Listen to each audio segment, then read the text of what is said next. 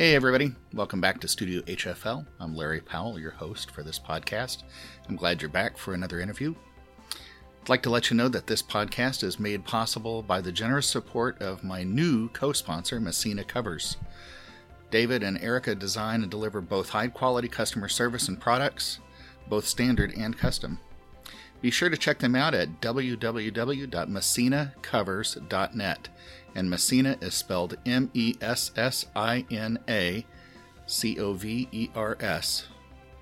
They offer their support through Patreon. Patreon is a funding platform where you can offer your financial support to this podcast, and your help will go towards hosting, production, and marketing fees. There are several tiers of support offered, and you can check out how you'd like to support this podcast at www.patreon.com/studiohfl, and Patreon is spelled Patreon. You can also offer support by providing comments and a rating on whatever platform you use to get your podcasts. If you'd like to receive news regarding interviews, new guests, access to Studio HFL merchandise, please subscribe to the newsletter by going to www.powellmusic.net and click on the subscribe to newsletter link. And of course, Powell Music, POWELLMUSIC.net. And now, on with the interview. This interview with Dan Gosling started the way several interviews have, in that we just immediately jump into conversation. There's no time for a formal introduction or a formal greeting or welcome to the show. We just go. And in this case, Dan and I started talking about the lockdown during COVID-19 and what we were doing, how we're doing personally and such. And so there was no really great edit point to begin other than what you're about to hear. So please enjoy this interview with Mr. Chopsaver himself, Dan Gosling. And it's incumbent upon you to, be a leader, to thrive, to keep the county going, to keep putting out content, to be entertaining, to be informative, to be useful. That's what I'm, trying to do. I've put out, more email blasts the last month than I normally do. Just to kind of keep in contact with the people that do know about me. Yeah.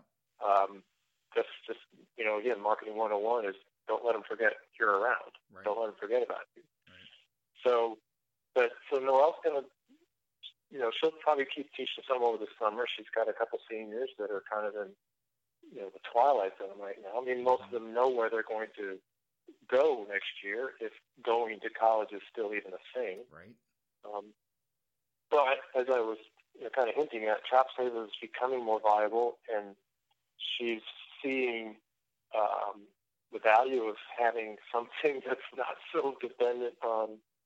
I mean, I'm still dependent on a lot of things kind of working out properly here.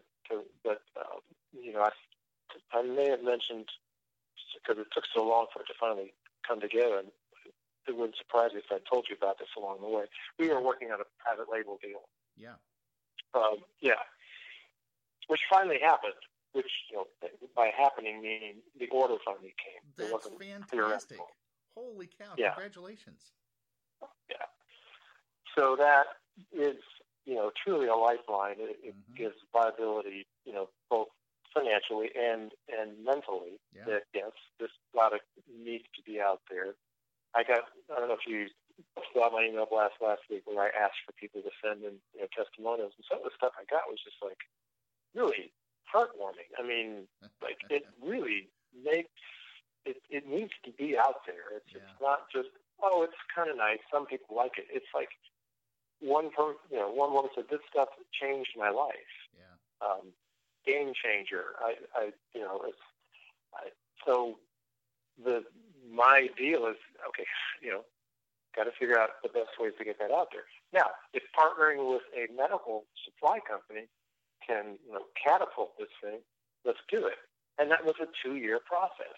It was just another lesson in patience. I'm the poster boy for persistence and patience and persuasiveness. And sometimes you have to keep persuading yourself. Sometimes you have to persuade your wife. Sometimes you have to persuade the person sitting across from you with the booth to buy your stuff. Right. Or you do it digitally through a well-crafted email. Anyway, so we're we've hired a new digital marketing agency to really, so that our Facebook ads aren't just me pushing something out, so that the whole digital world is kind of out there. Yeah. And I know a lot about it, but it's not where I should be spending most of my time. So we're interviewing several companies to kind of come up with who's going to be that next piece of the puzzle to get this thing where it needs to be. But certainly having a medical distributor place a large order, is a huge deal. Now, it's just their first order. It was not as big an order as we thought it might be to start, but hey, it's just you start. It's still a huge order by my standards. And you know, the other thing that's exciting right now is I've got a hospital in Chicago. You've seen these pictures of the doctors and nurses with, you know, red faces and bruises on their face from the masks. They're wearing these masks all day. Yeah. And we know that Chopsaver might really help that. So we're partnering with a Chicago hospital that's kind of right in the teeth of it. Yeah.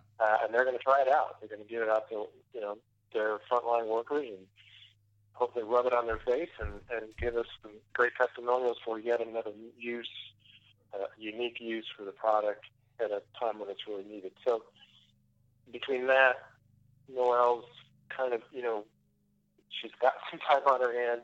She's very creative.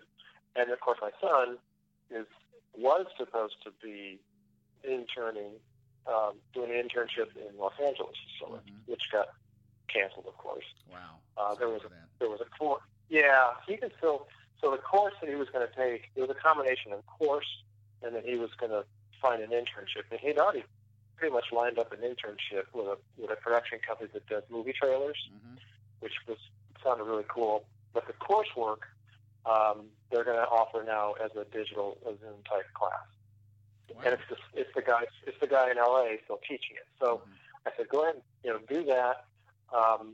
But I think your internship now is Chopsaver, and I need you to, you know, you need to create some images, some fun videos, just really cool digital content, whether it's stuff just for an Instagram post or maybe it's a long form video. I said, this stuff is right up your alley.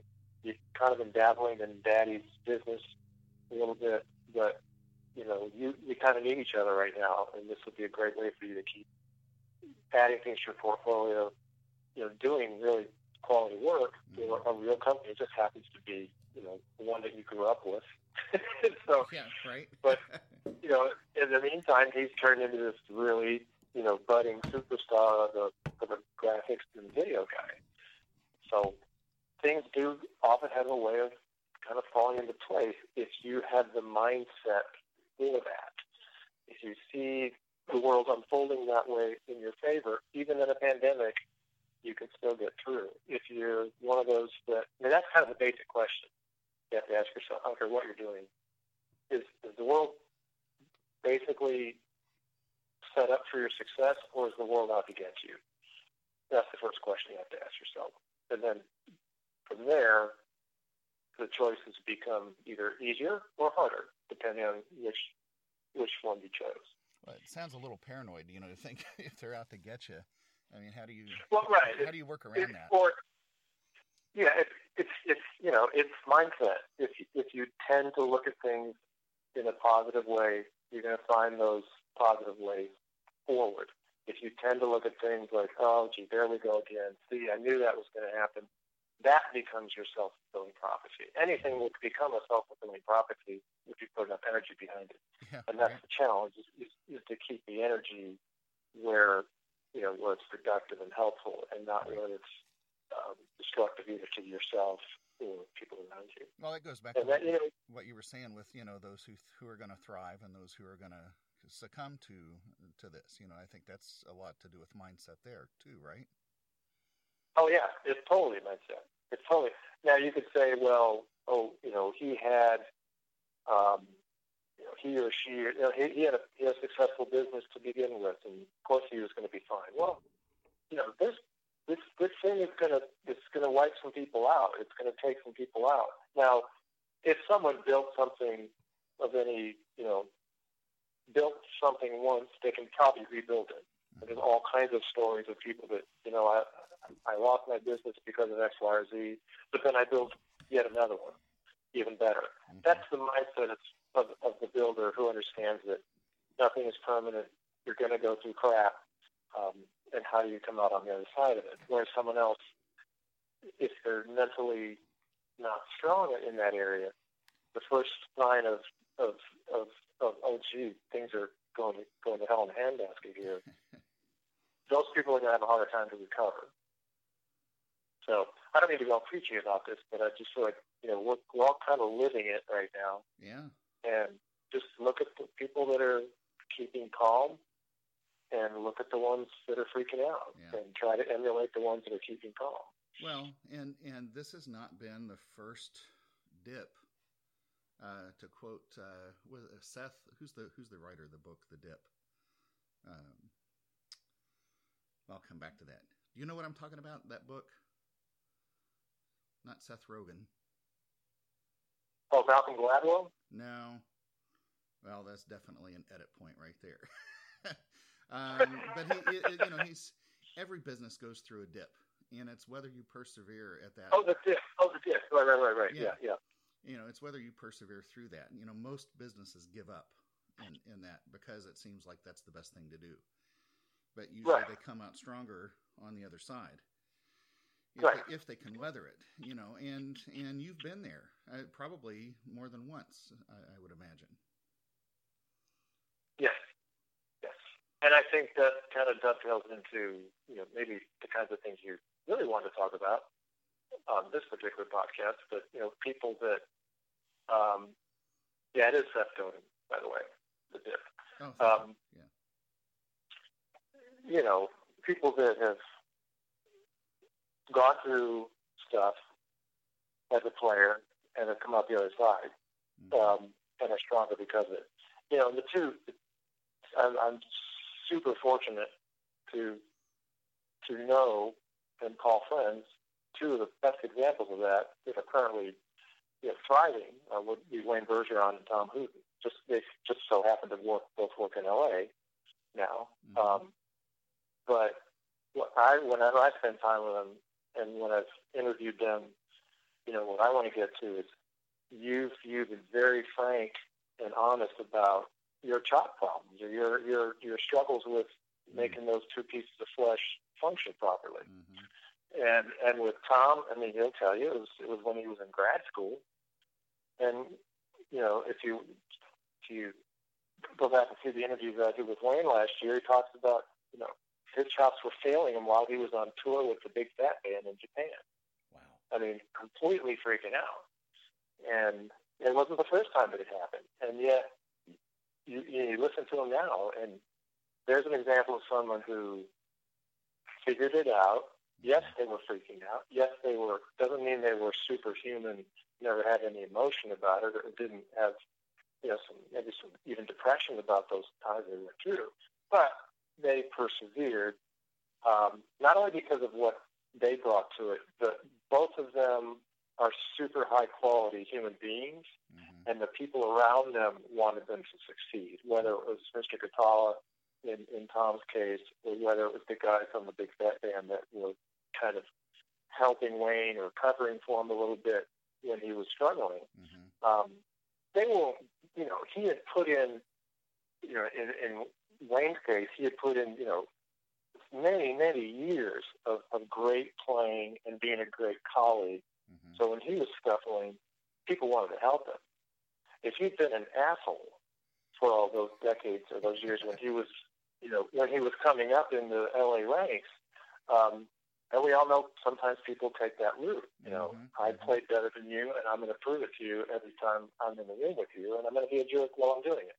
But as long as that person never misses, they can get away with that. But the minute that person starts struggling, boy, the wolves come out. The knives come out, and that person's career is probably done.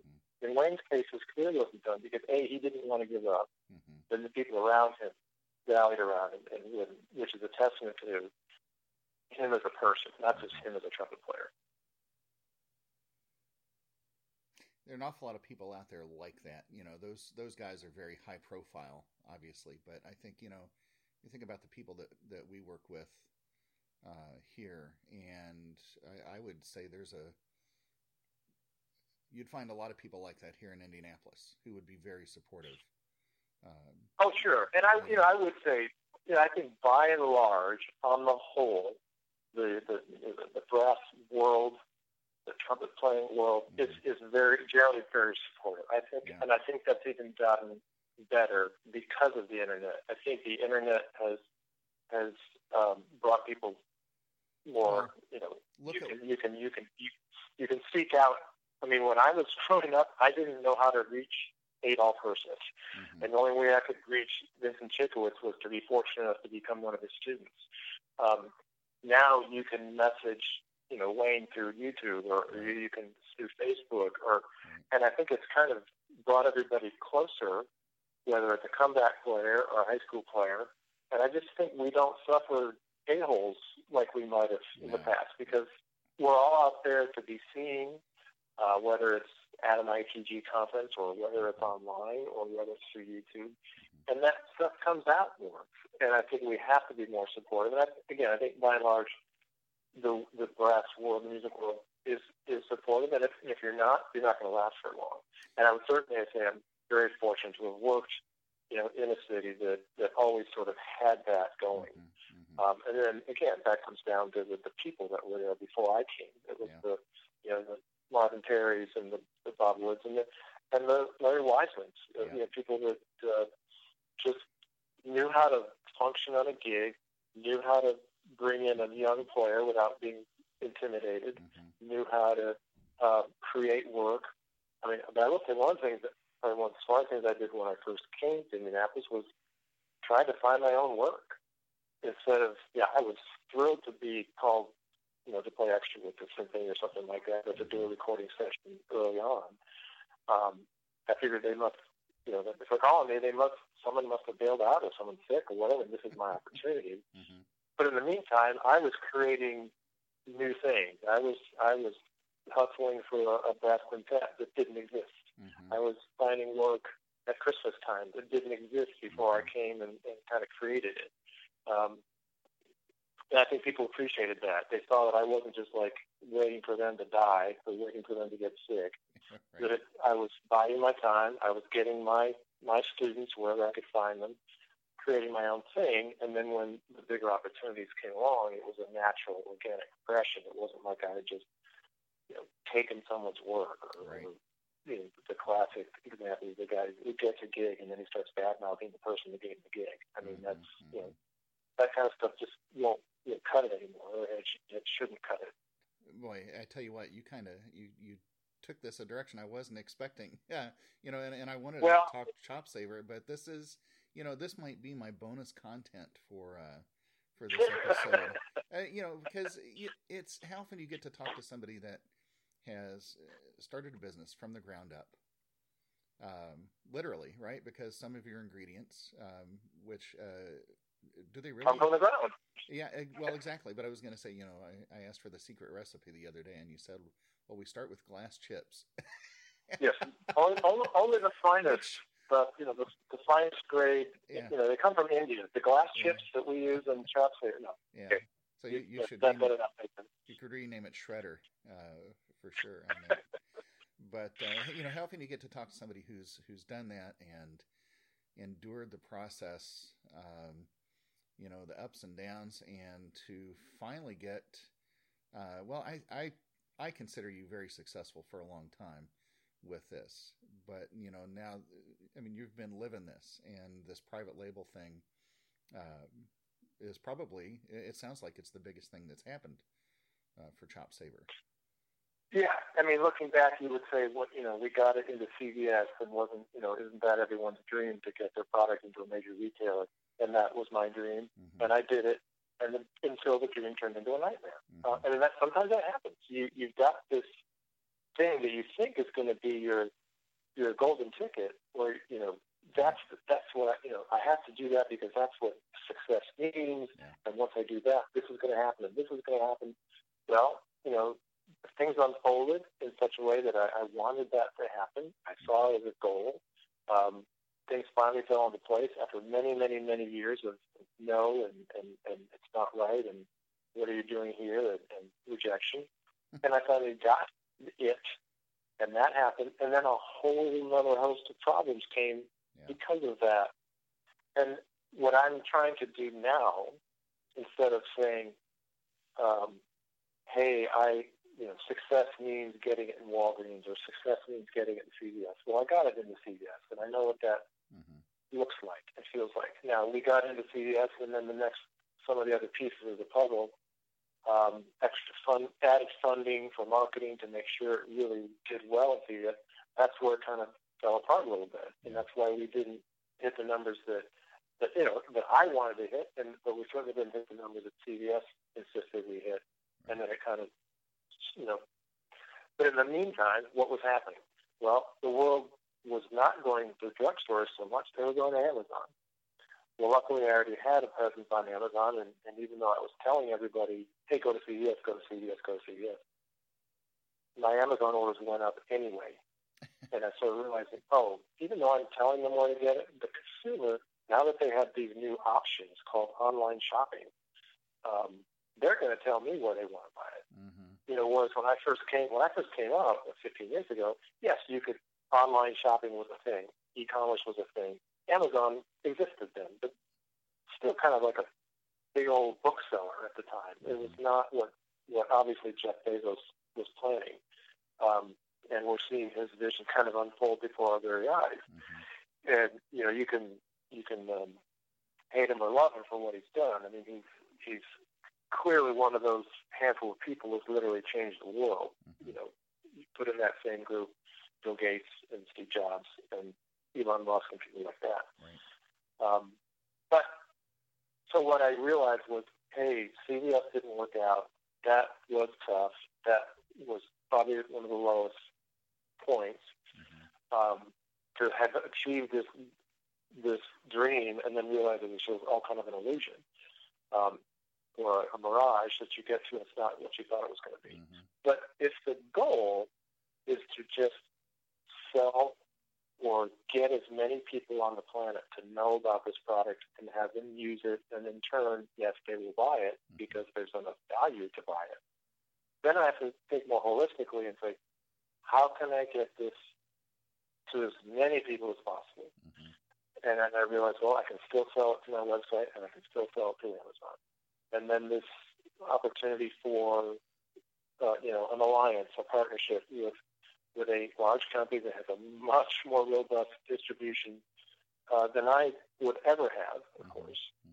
Wouldn't that be cool? Well, so that became another piece of the puzzle to how can I get my creation. And then I've also had to step back, because it's not going to say, this brand will be out there, and I kind of have to, I can't say a lot publicly about, the details of it, but it's a brand that you would see, in a hospital or something, and it'll have a different name on it. But once I put my ego aside and say, it's not Chopsaver, the essence of what I created was this formula. And I just happened to name it Chopsaver because it serves this initial marketing purpose. But if someone comes along and says, that formula is really cool, which is in essence what they said, and we think our customers really like it, and we're going to put our name on it. Well, that happens all the time. It happens in, pizza sauce. It happens in stuff you buy at Trader Joe's and stuff you buy from Kroger. The same factory that's putting out Heinz or whatever is probably putting out, the private label from Kroger or whoever. So there's nothing new about that. With me as the entrepreneur who put his name and created this product, I kind of had to step back and say, okay, what's the big goal here? The big goal is for my company to put out this goo to where literally millions of people have access to it. Right. So if someone can come along and do that much more, much quicker and much more efficiently than I can, and they're going to call it by a different name, I'm good with that. Now, initially, I was hesitant. I was I really want to build my brand. Yeah. But what this means is, with these, with the additional resources, the financial resources that it gives me, I can start building Chopsaver more the way I'd like to. So, classic win-win. They get something they can add to their product line. I get an infusion of cash flow that helps my business, and then I can keep funding Chopsaver the way I want to. So it's still unfolding. It's all unfolding. I watch these shows with investors, and they're seeking out entrepreneurs that they don't want to work with. Sometimes they're angel investors. There's sometimes, of course, people who want a stake, and those they're investing in. And some of the questions, beyond whether the business is scalable, some of the questions are you willing to adapt? And in some cases, are you willing to change the name of your business? Because the branding really is, it's not going to quite work. And right. You see right. those people whose egos are so invested in the name. Right. And then you see that the look on the investors' faces like, this is not somebody I can work with. Right. And they can tell, unless you're willing to get over the ego. That's like, what's more important, getting your product out there or having your face associated with, you know what I mean? You don't want to give up the identity of the product. I'm not sure I'm phrasing that the same way, but I know you know what I'm right. talking about. And the people that get the investments are the ones who are willing to adapt, or willing to change what needs to be changed to get things out there. And that sounds exactly like what you've just described is happening with you. Right. And then, and I think an investor or, an entrepreneur, that relationship has to be, are you coachable? Are you, the greatest athletes are people who have, insane talent, but they kept learning. They found good teachers. And I take that back to, any of the great players that we would mention, whether it's Wayne or Tom or anybody else. They're going to go through the list of people that helped them along the way. I mean, whether it was Mr. Gatala or Tom or Bobby Shue or even people that Wayne studied with or hung out with, he was hungry. He knew he had an ability. They both knew they had, this modicum of talent. But they also said, I just need to learn more. I need to know how to do this better. I need to, that. And they were coachable. They wanted to learn. And I think a great entrepreneur has to have, he has to have a lot of creativity and a vision of it, because it's really on him or her to finally pull this thing through. But if someone said, I can really help you, I would like to make a couple of changes. And then you can negotiate that. If someone came to me and said, for me, and I've been having these discussions as we've been transitioning to this new digital agency that we're going to start using. They really haven't said much about, we don't like the color, we're not sure this works. They're willing, I've gotten the brand, I think, well-defined enough that they're willing to work with it. Now, if the data shows that as we try to market to non-musicians and the color's not right, or the image of a trumpet player on the package doesn't work anymore, I'm fine with that. I think where I'm not, if someone says, we're not going to call it Chopsaver. That's where I would say, then you're killing the whole story. You're killing the whole brand if you don't allow me to say the word chop, which is a musical reference, and savor means it's going to help you. Marketing people it's very subjective. If someone, and marketing people don't tend to be, the money people don't tend to be great marketers sometimes. So I'd be, the people on Shark Tank, maybe, they're maybe different, they're there because they were great marketers and they went, through the roof with their invention or their story. But a lot of money people, I just call them money people, they're not terribly creative. They were creative with money. They were creative with ways to make money. And where they have to kind of trust the entrepreneur is, my gut tells me this will work. And then they say, yes, but if you would go, maybe we can tweak this a little bit, adjust this a little bit. We've made changes to the overall look and feel of the brand, but I think Chopsaver still kind of tells the story. And besides, at the end of the day, what's a Blistex? What's a Carmex? They're meaningless words. What's a Kleenex? It's kind of a meaningless word too. Right. They just have the benefit of being around long enough that those brands are so well known. But I think the minute, I mean, like Bert's bees. I mean, that tells a story. There's a guy named Bert who had a bunch of bees. Their story, I would argue, is not nearly as authentic as mine. If you read any books, or there's a great documentary called Bert's Buzz, which kind of gives you the dirty underbelly of how that business was created. And I mean, the woman behind it, Bert's girlfriend at the time, I mean, she's the marketing genius. But there was there's some damage along the way, for sure, to build that thing the way they built it. So their story is, this guy named Bert had some bees and they created these natural products. My story is still pretty much true. I mean, if I created this brand, the product, yesterday in my kitchen, or if I did it 15 years ago in my kitchen, that's still pretty much the story. Doesn't need to be exaggerated or embellished. Yeah, I had one of my old students told me how he treated a lip injury from a marching band accident, and he used arnica to treat his lips at the time. And I looked at him like he had 3 heads. I said, "What is arnica? I've never heard of this stuff." And that's really how it started. And literally the next day, I was out buying mixing bowls and going to the health food store trying to find some arnica and something else.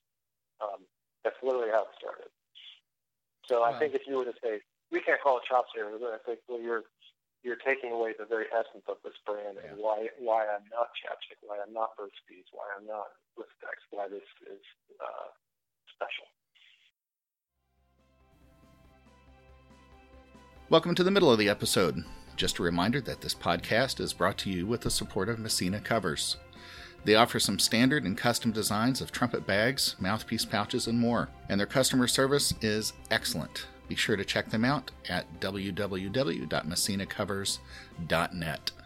And now, back to the interview. Well, and it's not exactly, if you think it's coming from a medical standpoint, it's not exactly making a promise. Saver, the Chopsaver, maybe is somebody afraid that, it's if you're having a heart attack and you use Chopsaver, it's gonna keep you from dying. Is there some sort of false premise there? Well, I just learned that apparently you have to be pretty careful about what you say in your ads. Have you heard about Red Bull? Red Bull had to pay like millions of dollars in a Canadian lawsuit because Red Bull has this line, "It gives you wings." Yeah. Red Bull, it gives you wings. Right. Well, because it didn't give this person wings, they sued, and apparently they won. They won some class action lawsuit, and now it was probably for like $1 million. And for Red Bull, it was cheaper for them to just make it go away at whatever the number was than to fight it.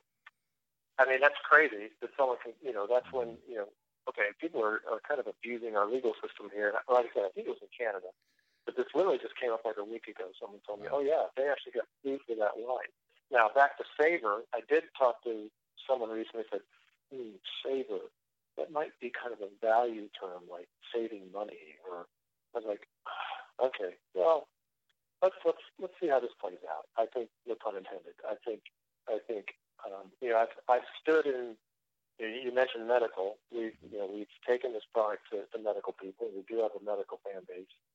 And I've had a booth at Midwest and at IPG, and I've had a booth at the American Academy of Dermatology, which is a completely different experience. Mm-hmm. But what I did learn, and this is where my wife's innate sense of marketing came through. First time we went to one of those conventions, I tried to be like all those other companies, not realizing that, wait a minute, you just buried the lead. You've just taken the thing that made you interesting and thrown it away.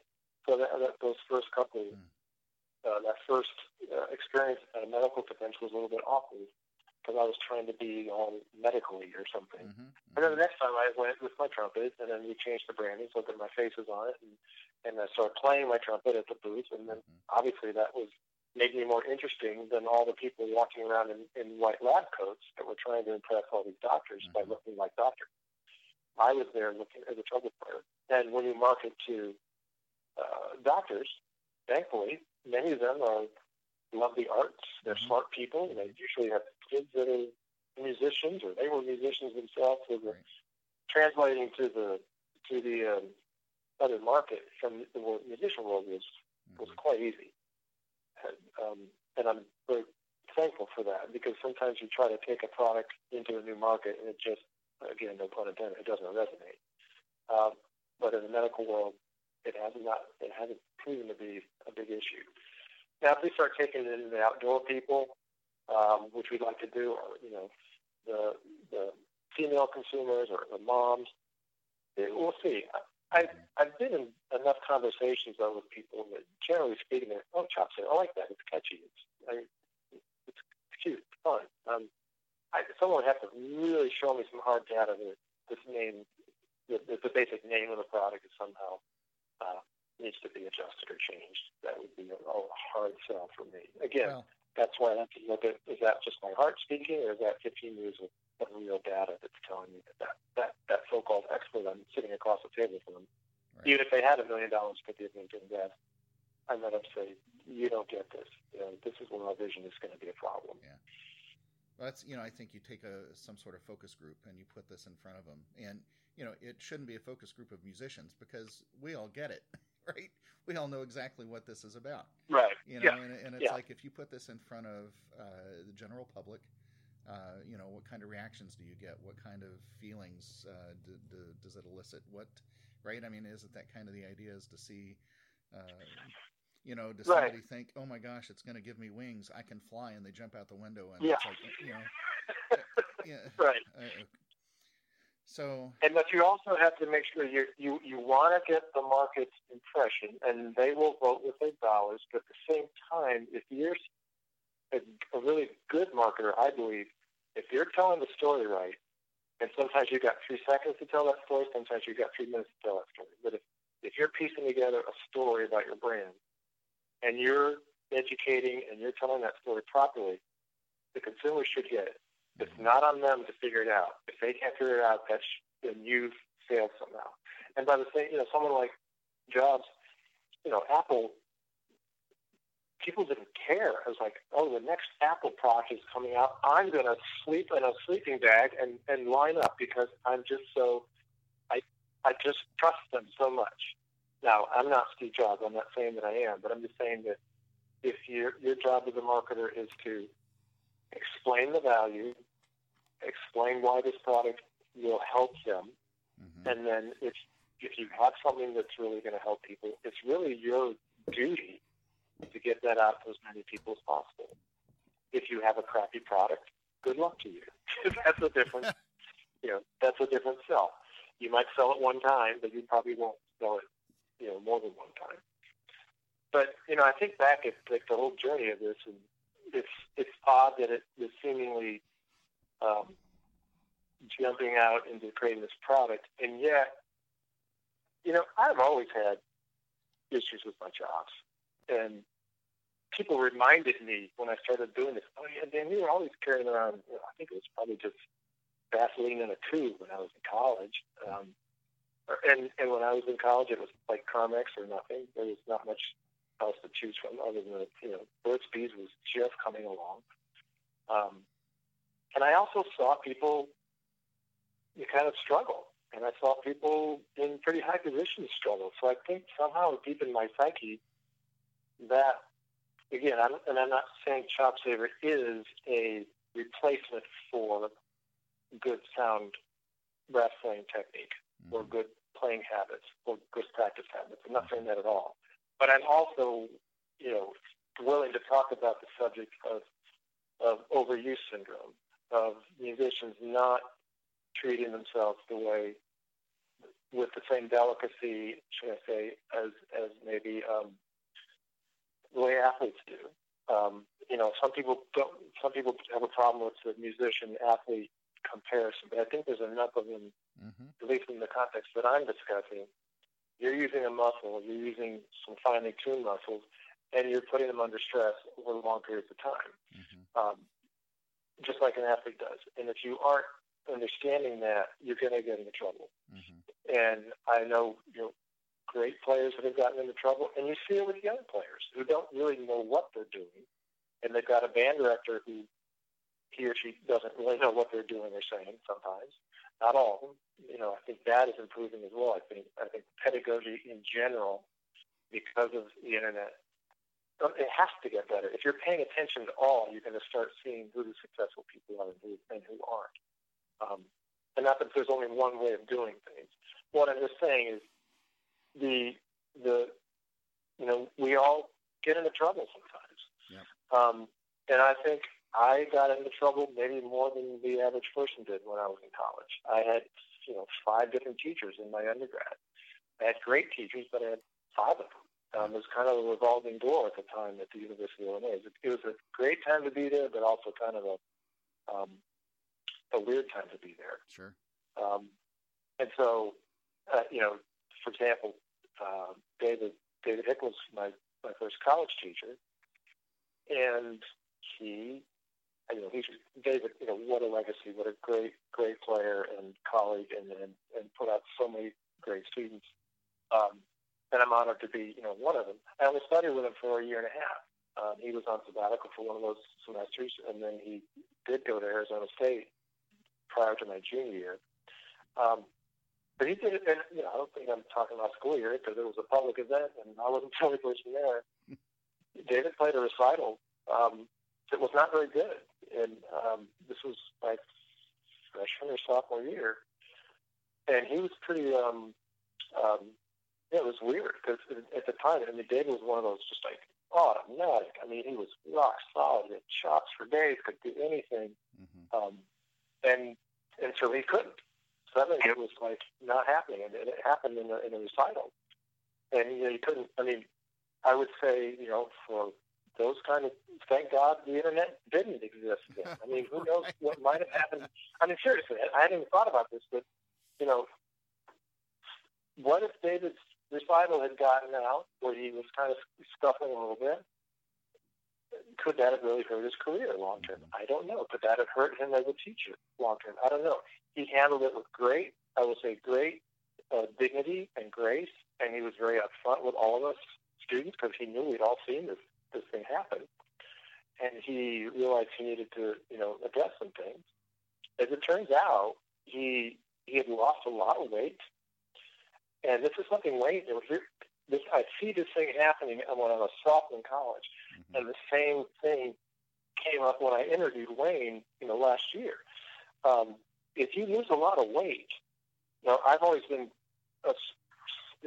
slim thanks to my mother's genes, but so I've never had to deal with this. But if you ever lost a lot of weight, you're going to lose weight everywhere. You're going to lose a little muscle mass in your face and your lips. And David felt great because he lost all his weight, but it affected his playing, and he got.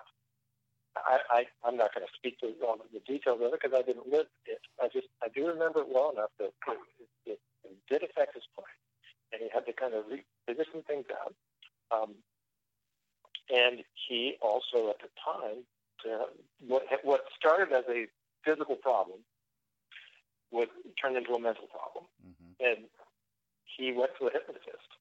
He found a hypnotist right there in Champaign-Urbana that really helped him out, really helped him get past his mental hurdles of whatever had popped up in his head and made him believe again. And, of course, he went on to his career again. Someone persevered. Yeah. Someone, whether it was Tom or Wayne or David Hickman, persevered through this side journey of chopped hell and got through it and came out strong on the other end. And then, in turn, he had something more to offer as a teacher. I think it made him a better teacher. I think it made him more empathetic as a teacher, and I know it gave him more tools.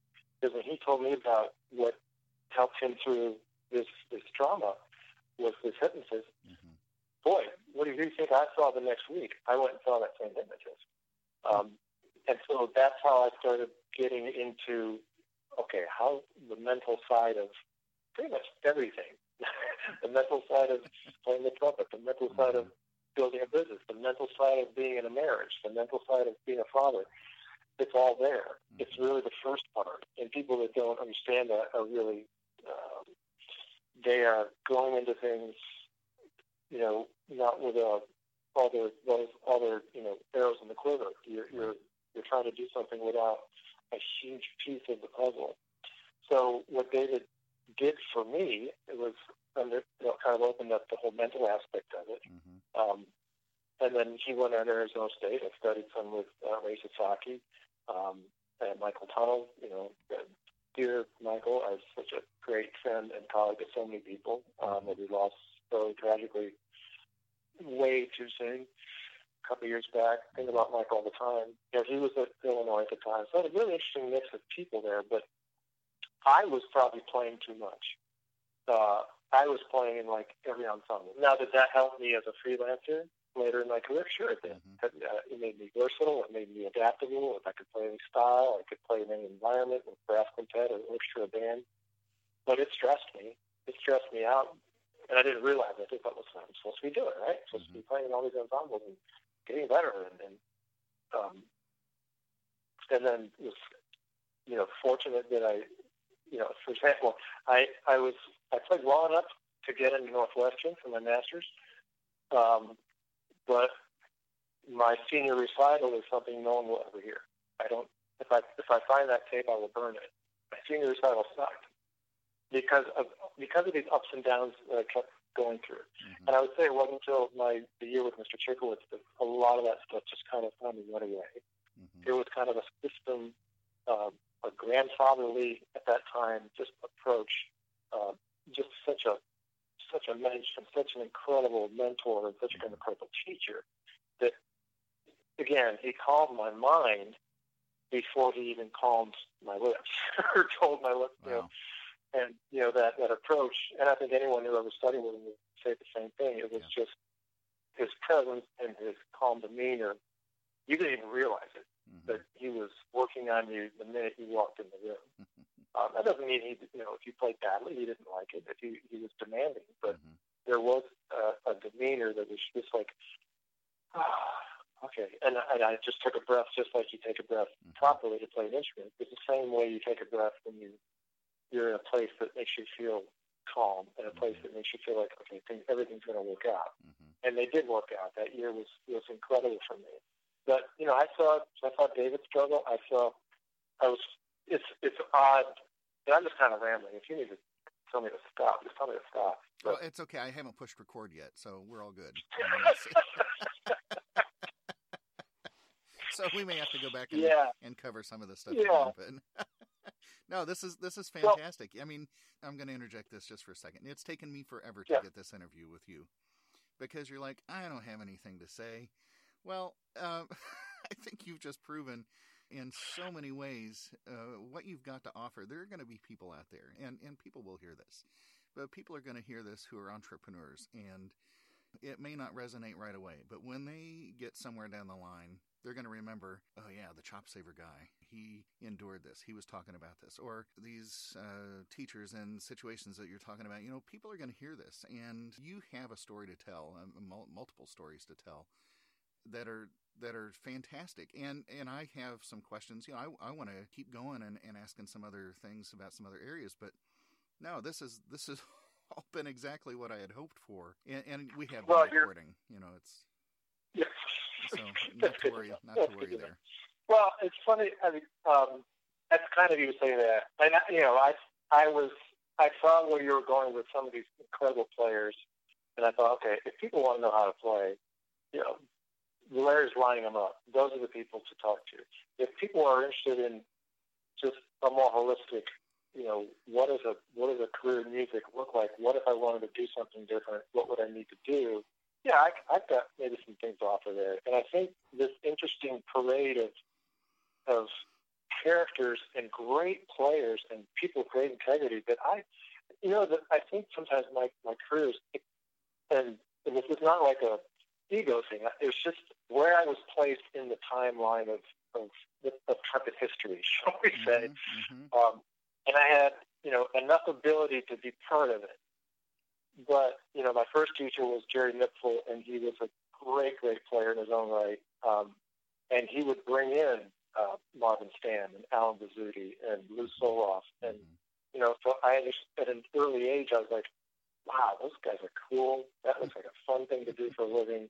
And I played with Alan Bazzuti when Alan was like 23 or something, and I got the pictures to prove it. So that's where it kind of all started. I was pretty good in high school and junior high. I was really good.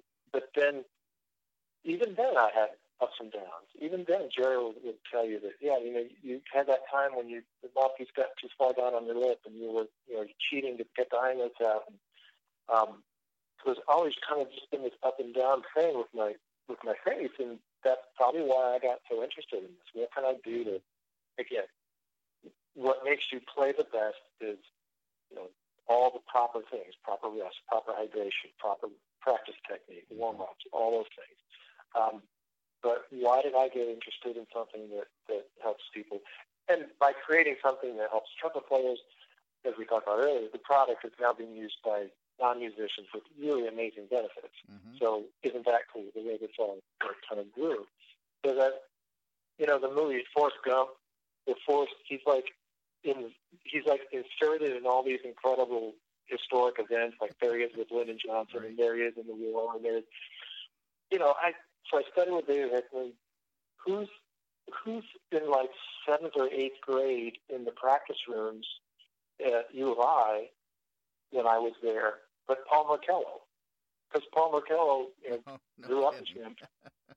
Paul grew up in Champaign, and I still remember like yesterday, I can see this kid, in the practice, and I sounds pretty good. I think he was playing with Ray Sasaki at the time. Mm-hmm. Wow, he's got braces, and how does he make that work? And then he comes on, now he's principal of the Montreal Symphony. And I was also fortunate enough to be at Illinois when David Bilcher was just a year ahead of me. Mm-hmm. I mean, I always say he was a year ahead of me in chronologically, but decades ahead of all of us as a player. Right. I heard David Bilcher play the first time I heard the Tomasi live was David Bilcher playing it with, I think, with the orchestra. He won the concerto competition, mm-hmm. of course. Mm-hmm. And I thought, oh, Jesus, I've never heard the trumpet played like that. Certainly not by someone my age.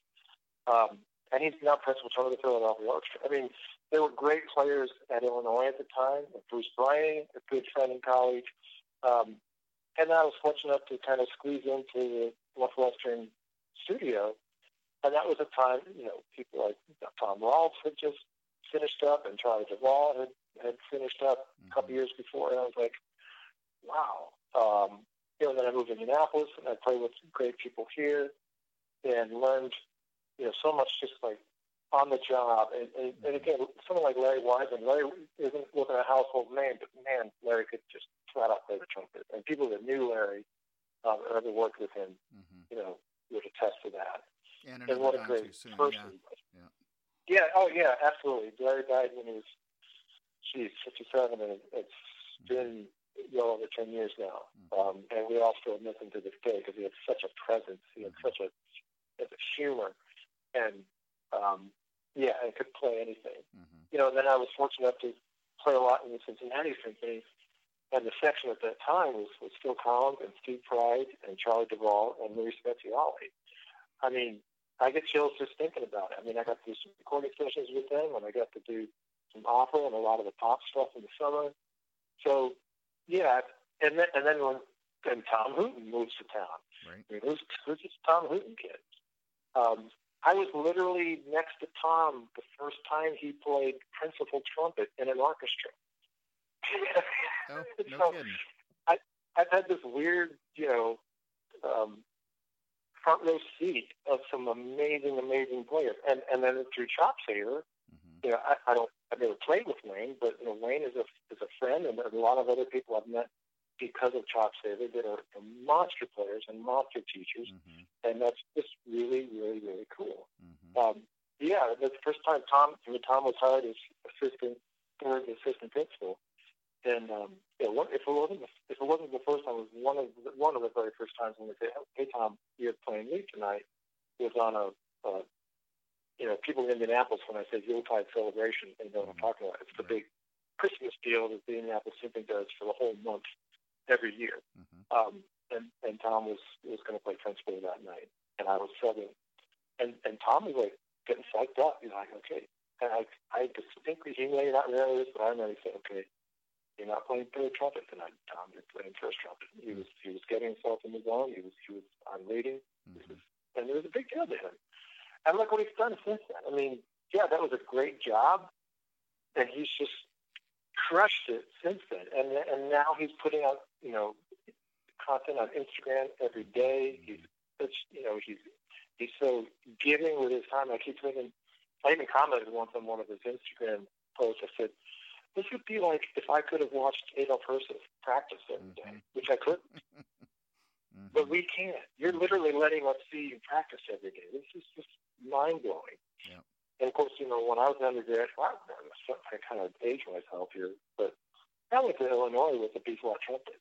I didn't start knowing about C trumpets and transposing and the piccolo trumpet until, sophomore, junior year of college. Kids now, they've got those things, either they own the instrument or they can kind of play them, and some can play really, really well. So I'm glad in some ways I've stepped aside as a player and finding new ways to, have a message and be effective and help people. Yeah, but you're being self-deprecating, but you're still an absolutely fantastic player. Every time we get to sit next to each other, whether it's the studio or maybe the symphony, it's a treat. So I'm going to tell people, of course, you were a teacher for me for a semester at Butler when I was working on my master's. Right. And I thought you were the dumbest thing I had ever encountered. What are these flow studies? What the heck are you having me work on? What are these flow studies? And I look back now and I think, man, I was an idiot. But I still have the folder you gave me with all the flow studies that you had probably photocopied from your time at Northwestern. I know. I mean, when you think about all the stuff that, and people are doing a much better job now. I mean, whether it's Mr. Chicklets' son Mike, or people that really spend a lot of time with him, like Bruce and some other people, they're trying to kind of collate that and trying to preserve the flow studies as they were. And I know Charlie Geyer and Barbara Butler. And that reminds me. And again, when I think about, in high school I studied with Stephen Jones, and Stephen was this stalwart of the ITG and a great player. But I had a similar experience when I studied with Stephen. He had me doing stuff, and I was like, it was so different than what I've been doing with my first teacher. But it wasn't things that really made sense to me until I was freelancing. Because people would always say, man, you play in tune. And I thought, well, I've just got a good ear. But Stephen Jones would just drill on pitch and intonation, and we would just play long tones and blend sound and buzz and do this, this mind-numbingly boring stuff. But that was my ticket as a freelancer. You're kind of saying what you said about me as a player, but there are a lot more people with more chops, more virtuosity.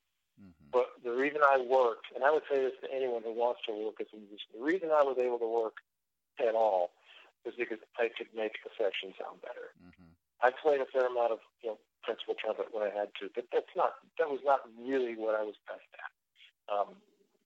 I could do it when I had to, and played principal in the Indianapolis Chamber Orchestra for many years. But playing in a section, hearing the style, hearing the blend, making everyone sound a little bit better because I'm part of that section. Those are things that Stephen taught me. He wasn't saying to me, I'm doing this so that you'll sound. He was just like trying to get me to open up my ears. And it was, that was, again, these, like you said, I was giving you things that you're like, what is this crap?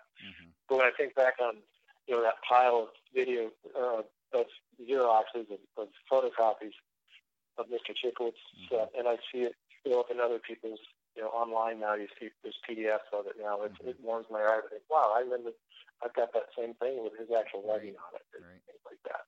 Well, and then many years later, I studied with Charlie Geyer, preparing for an audition. So there's so many things kind of have come full circle. So and now I feel like, I can get back in a different way now. But I remember because you'd study with great people. You'd study with, Vince DiMartino, and you had all kinds of chops. And I just thought, well, I'm not going to teach Larry how to play high notes. He does it better than I do. What can I offer him? And that's kind of how I used to trying to teach was if someone already had an ability, and I would have students that could do things better than me more innately, and I would say, okay, I'm not going to mess with that. But their timing's not real clear, or they don't know the first thing about sight reading, or they don't, they're consistently out of tune whenever we get beyond, 3 flats and 3 sharps. Why is that? Oh, okay. They literally don't know how to use their slide. And this could be a college kid or, even a young professional. So I'm glad that had an influence on you. And I will say I didn't think you were an idiot for very long. Things changed very quickly. And, I look back, and this is where hindsight really is 20/20. I look back and I think, you were exactly who I should have studied with that semester. You had an effect on me beyond what was going on there. And, I remember, of course, this was before cell phones. We're talking mid-'90s for this, early mid-'90s. Right. And I remember I only had a B flat when I went into my master's. In fact, you sold me my first good C trumpet. It was a Benge. I don't know if you remember that. Oh, well, yeah. And I remember calling you. I was working on Bartok Concerto for Orchestra. I kept blacking out in the fifth movement. And I'm like, Dan, what's going on? And you're like, well, were you breathing? I'm like, breathing? What are you talking about? That thing you have to do to play the trumpet. Right. And I remember, but, I already respected you enough. I mean, I'd heard you play with the chamber orchestra and with the ISO, and I'd heard you play, of course, in lessons. And I think I was finally coming around to maybe this guy knows what he's talking about. But no, and I'm going to just lay some more praise your way. I just, I appreciate you as a colleague still, and a teacher. Every time I sit next to you, I still feel like, okay, that's the sound. That's it. And you're right. You sit in a section, you make everything better. And so I really appreciate that you're still contributing, not just with Chopsaver, but with your musicality. So thanks for doing that.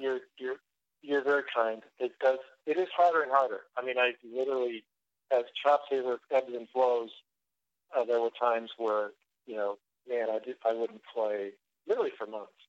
And then I would realize, Easter's coming up, or the summer season with the symphony's coming up, and I bet they're going to need to, so I'd like to put in a little, some time. And by this time I was relying on, obviously not great chops, but experience. And I was practicing less, but I was practicing way smarter than I ever did as an undergrad or even as a young professional, where I was just kind of pounding away and getting bruised, and then, this kind of back and forth. Yeah. And that's where, when I would talk to people like Wayne or even Tom or other people, I was like, okay, I'm not alone in this.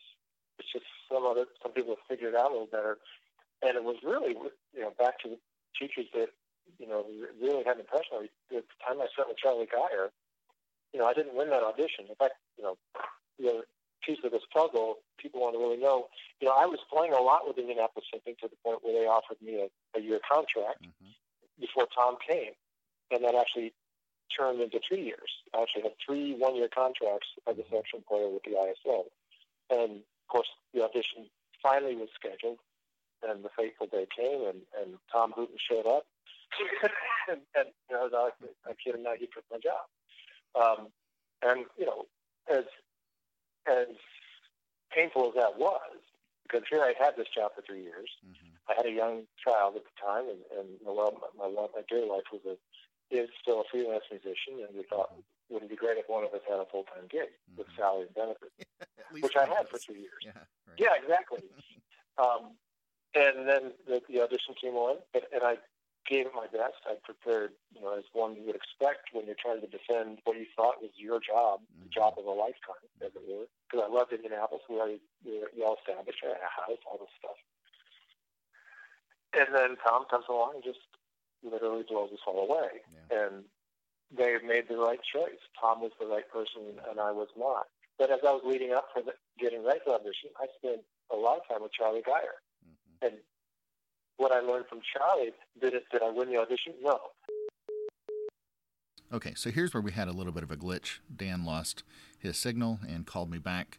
I don't know if it's going to be the best segue back in, but here we go.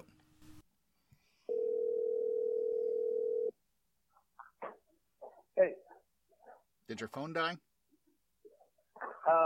No, my phone's still functioning. It just had lost signal for some reason. Oh, weird. The universe telling me to shut up, that I'm going on and on too long. No, but at least now I can do an official welcome to the podcast. You were working on this audition. You were studying with Charlie Geyer, and even though you didn't win, you felt that studying with Charlie, and that's where I lost you. Right. So I'm preparing for this audition. Obviously, it was on me to try to to win the audition, and I'd hoped that my time with Charlie and the time I had with Charlie was so important because I didn't win the job, but the things he taught me were what sustained me as a player for many, many years after that, because I was going to suddenly start being an entrepreneur and starting a business and also have to play. And I would go through periods where I wasn't playing as much or wasn't practicing as much. But the efficiencies and some of the things that he taught me, again, I didn't win that audition, but what he taught me helped me down the road so much. And to your point about when you said, Dan, you were the teacher I needed at the time, I think when people look at how things unfold for them, things don't always seem to make sense at the moment, but then you look back and say, oh, wow, that was the exact person I needed to meet, or that's the exact person I needed to be influenced by, or I needed to hear those words, I need to spend that time with that person to get me here and here and here. And sometimes you realize it in the moment, a lot of times you don't. And that's where you have to kind of like put your ego aside, say, okay, what am I supposed to learn here? What's the message I'm trying to be taught here? I was just thinking about, you were joking about you wanted me to do this for such a long time. And I was putting it off because I knew you were interviewing all these great players. But I started thinking about, okay, when I do talk to Larry, I would like to kind of use it as a shout out, as a personal way of, gratitude to all these people I just mentioned, whether it was David Hicklin or my first teacher or Stephen or any of my colleagues, including you. I've really been blessed to have great mentors and teachers and colleagues, people to play with. Otherwise, this would have just been a real drag of a career for the last 30 years. And it hasn't. It's really been a career that I'm quite proud of. And again, having been in the same ensemble with a David Wilger, or be able to sub with an orchestra like Cincinnati and play with those amazing players. And then I'm fortunate enough to be close to a place like Indiana University, and you and I both. We get to play with people like John Rommel, Ed Cord, and John was a big influence. I used to sub not only with Cincinnati, but I subbed a lot in Louisville actually when John was principal in Louisville. And man, I learned a lot of what it means to play with just abandon and a huge sound and a kind of a devil may care attitude. I mean, and again, a great quality individual, dear friend. So many people I don't want to leave anybody out. I'm sure I did, but anyone I've ever had, has helped me along the way or had me, contributed any way to my career as a performer, as a teacher, I'll just kind of use your platform to say thank you to all of them. So this is the kind of guy Dan Gosling is. After the interview, he realized he forgot to mention Joey Tartell and giving him credit for what he's contributed to his career, and said, hey, can we do another interview? And I'll mention his name, get the credit in there. I said, sure. And there was no real great way to excerpt that next phone call and get that in here. So I put it in and then sent him a copy to listen to. He listens. He goes, oh my gosh, I forgot Chappie, Marvin Perry, and Bob Wood. Can you add those guys back in there too? So I said, sure, no problem.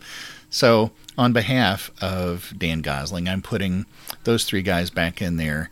It just, again, goes to show that Dan wants to make sure that everybody who has had a significant contribution to his career here in Indianapolis and beyond gets the credit and recognition they deserve. So Back to the interview. And I haven't put this in real quick. My teacher, Jerry Nipfel, who's still active as a teacher up in Elkhart, finally put together a little trumpet method. And if anyone's looking for, like, you know, how do I start a beginner? Now, there's a lot of beginner method books out there, but he finally put one together, and he got it published by CenterStream. They're actually a division of Hal Leonard, and it's called ASAP Trumpet Method. So if anyone's looking for a new resource for a young player, you might check that out, the ASAP Trumpet Method by Gerald Nipfel. Now, it's in the first printing. There's a couple of glitches on some of the pages where you can tell that, they left a line out there or something like that. But it's a nice little resource. So I just, again, as a tribute to my very first trumpet teacher, I want to make sure that I say that. Man, you know, I didn't have to ask any questions. I think you covered everything, you know, and this is, of course, this is not a Gearhead podcast, so we're not going to get into what mouthpiece and that sort of thing. No, and there's so many people that do that better than I do and have better opinions than I do. So that's why you're building a really great library, a really great resource for people. Yeah, thanks. And I applaud you for doing that. And the way, you know, when you said you're going to do a podcast, I said, yeah, okay. And I don't judge because I set out on a crazy thing and I wouldn't want anyone to judge what I've done. So I say, you got an idea, go for it. But what I've seen you do in the year that you've been doing this, almost 2 years, yeah.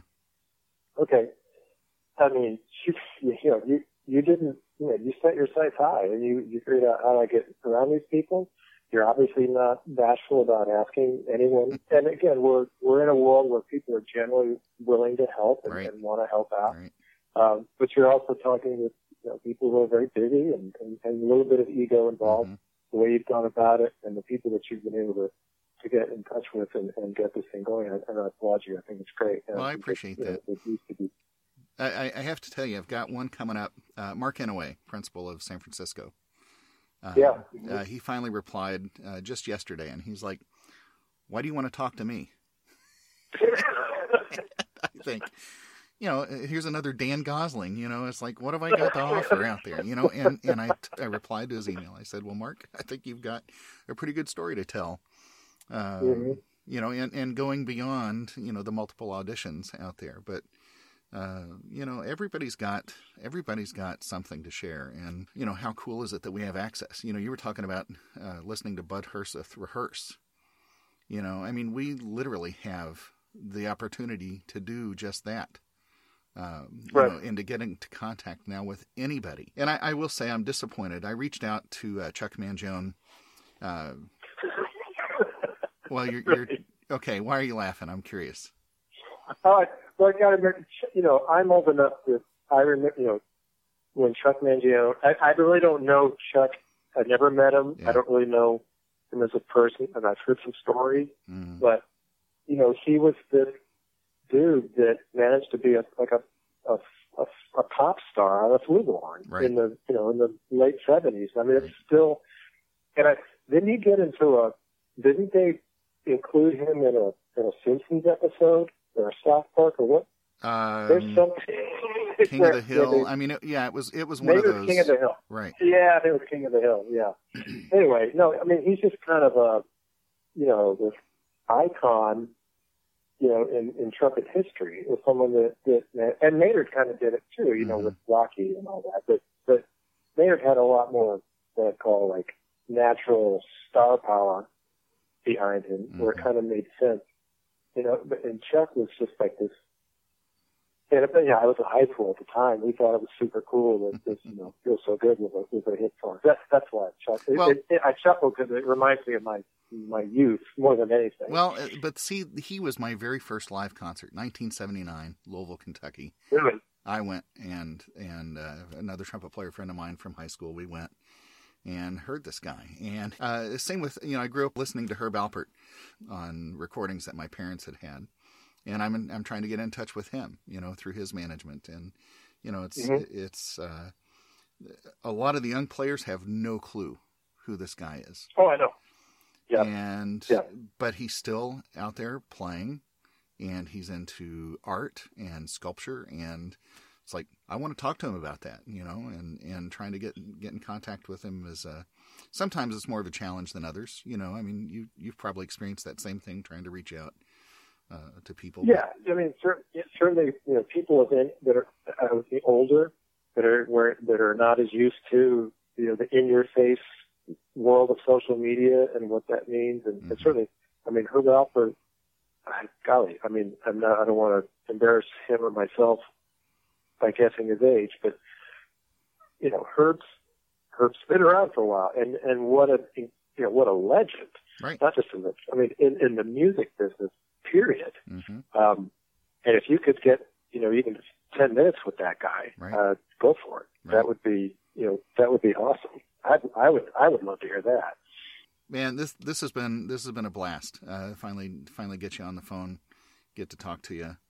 Studio HFL would like to welcome today to the podcast Dan Gosling. A little bit after the fact. Hey Dan, what does the HFL stand for in Studio HFL? Higher, faster, louder. Yeah, everyone knows that, Larry. Well, you say that, but that's not true. Not everybody knows that. You win. So I'm going to send you a T-shirt. You got that right. I'll send you a T-shirt. Oh, I've got one of your T-shirts. Oh, good. And I've got one of your ball caps, right? I should have. Oh, yeah. Nobody's going to know. I've been wearing it this whole time through this podcast. So, do you need me to do any? Do you need to do a drop? Do we need to do an intro? Like, hey, thanks for having me on, Larry. And then patch it in. You tell me what you need. I mean, or even when you're editing this, if you want to. Well, as free as this has been, I think I got everything I need. Honestly, okay. And I kind of like the way that we just jumped right into things. Are you a fan of Tony Robbins? The reason I brought Tony up was I listened to his podcast. One of the very first things in the first podcast was simply, are you complaining about a lack of resources, or are you being resourceful? Right. So you can complain about, I don't have this, or you can look at and say, well, I've got this. What's the most I can do with this? Yep. That's how it works. Which I have tried to, in my own practice and my own teaching, and even with students, is to say, you can complain that you don't have this book or that book, but what have you got?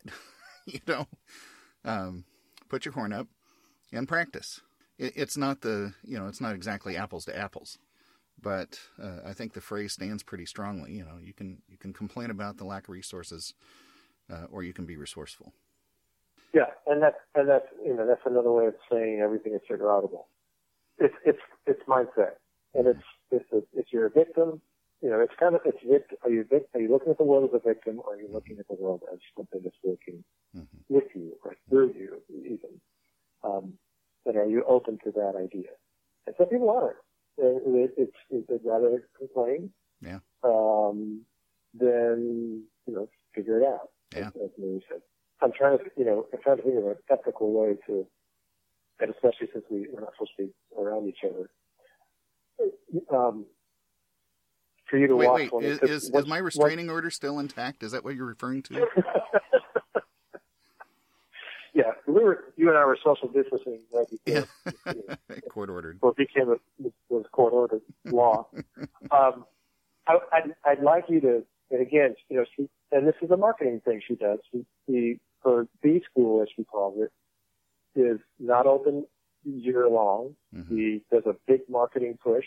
There's a deadline. You have to commit. Mm-hmm. That's all marketing 101. Create some urgency, but there's a reason she does it. She does it to. Here's our class of B schoolers for this year. And they're in it. But the cool thing about it is you have access to her class forever. Mm. You can take it in perpetuity. And I've read tons of testimonials. I started doing B school in 2010. I do it every year. I learn something new every year. Because she refreshes it. She updates it. Mm-hmm. You grow as a business person. The modules that didn't really fit because you were just starting out. Mm-hmm. Now modules 4 and 5 and 6 have a lot more meaning to you now that you've been at it for a couple of years, that kind of thing. So when it does come around in next spring, if what you've seen of her kind of resonates in the meantime with what you've consumed of her free content, I would strongly encourage you. I think it's like $2,000, but it's 6 weeks of very intensive, trainings. There's worksheets. There's accountability kind of built into it. Mm-hmm. And it would be fun for me to have someone I know also going through it.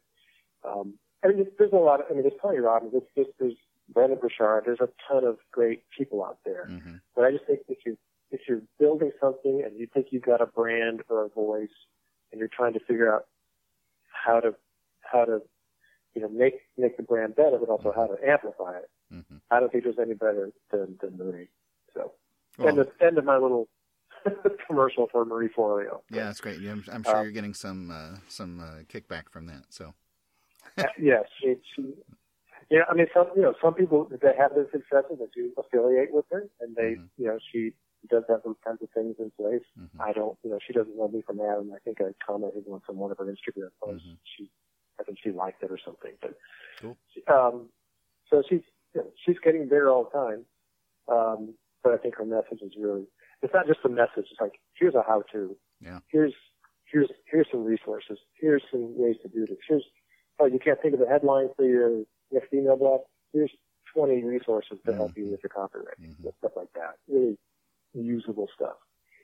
These are resources that I'm glad I stumbled upon and wish I'd stumbled upon maybe a little bit earlier. But so sorry, I've been so gabby. Don't apologize. I'm telling you. A great interview or a bad interview, but someone won't shut up. Oh no, this has been great. I always have to go back through. I have to clean up the audio, take out background noise, this, that, and the other, and then I go back and I edit for content. This is going to be the easiest ones to edit for content, I think, because the first hour we had the little phone glitch. That's going to have to be an edit. What I'll have to do is we'll have to do an update interview. Once all the stuff with Chopsaver gets out there and things develop with this new private label, maybe we'll do a follow-up. Yeah, that'd be great. Hey, thank you. Thank you. I couldn't say that enough. Thank you, Larry. This is fun. All right. Have a great day. Thanks, Larry. Talk to you soon. Too. Yep. See ya. All right. Bye. Take care. Bye. Thank you again for listening to today's interview. I hope you enjoyed your time here, and please come back for more interviews. Be sure to share the news of this podcast with friends and colleagues and give me a rating on whatever platform you get your podcast from. Thanks again to Messina Covers for co-sponsoring this podcast. Don't forget that you too can be a supporter. Check out how at www.patreon.com/studiohfl. And one more reminder that you can sign up to receive news via email regarding new episodes, merchandise, and more by going to palmusic.net and clicking on the subscribe to newsletter link. Thanks again for listening, and I hope you come back for more great interviews.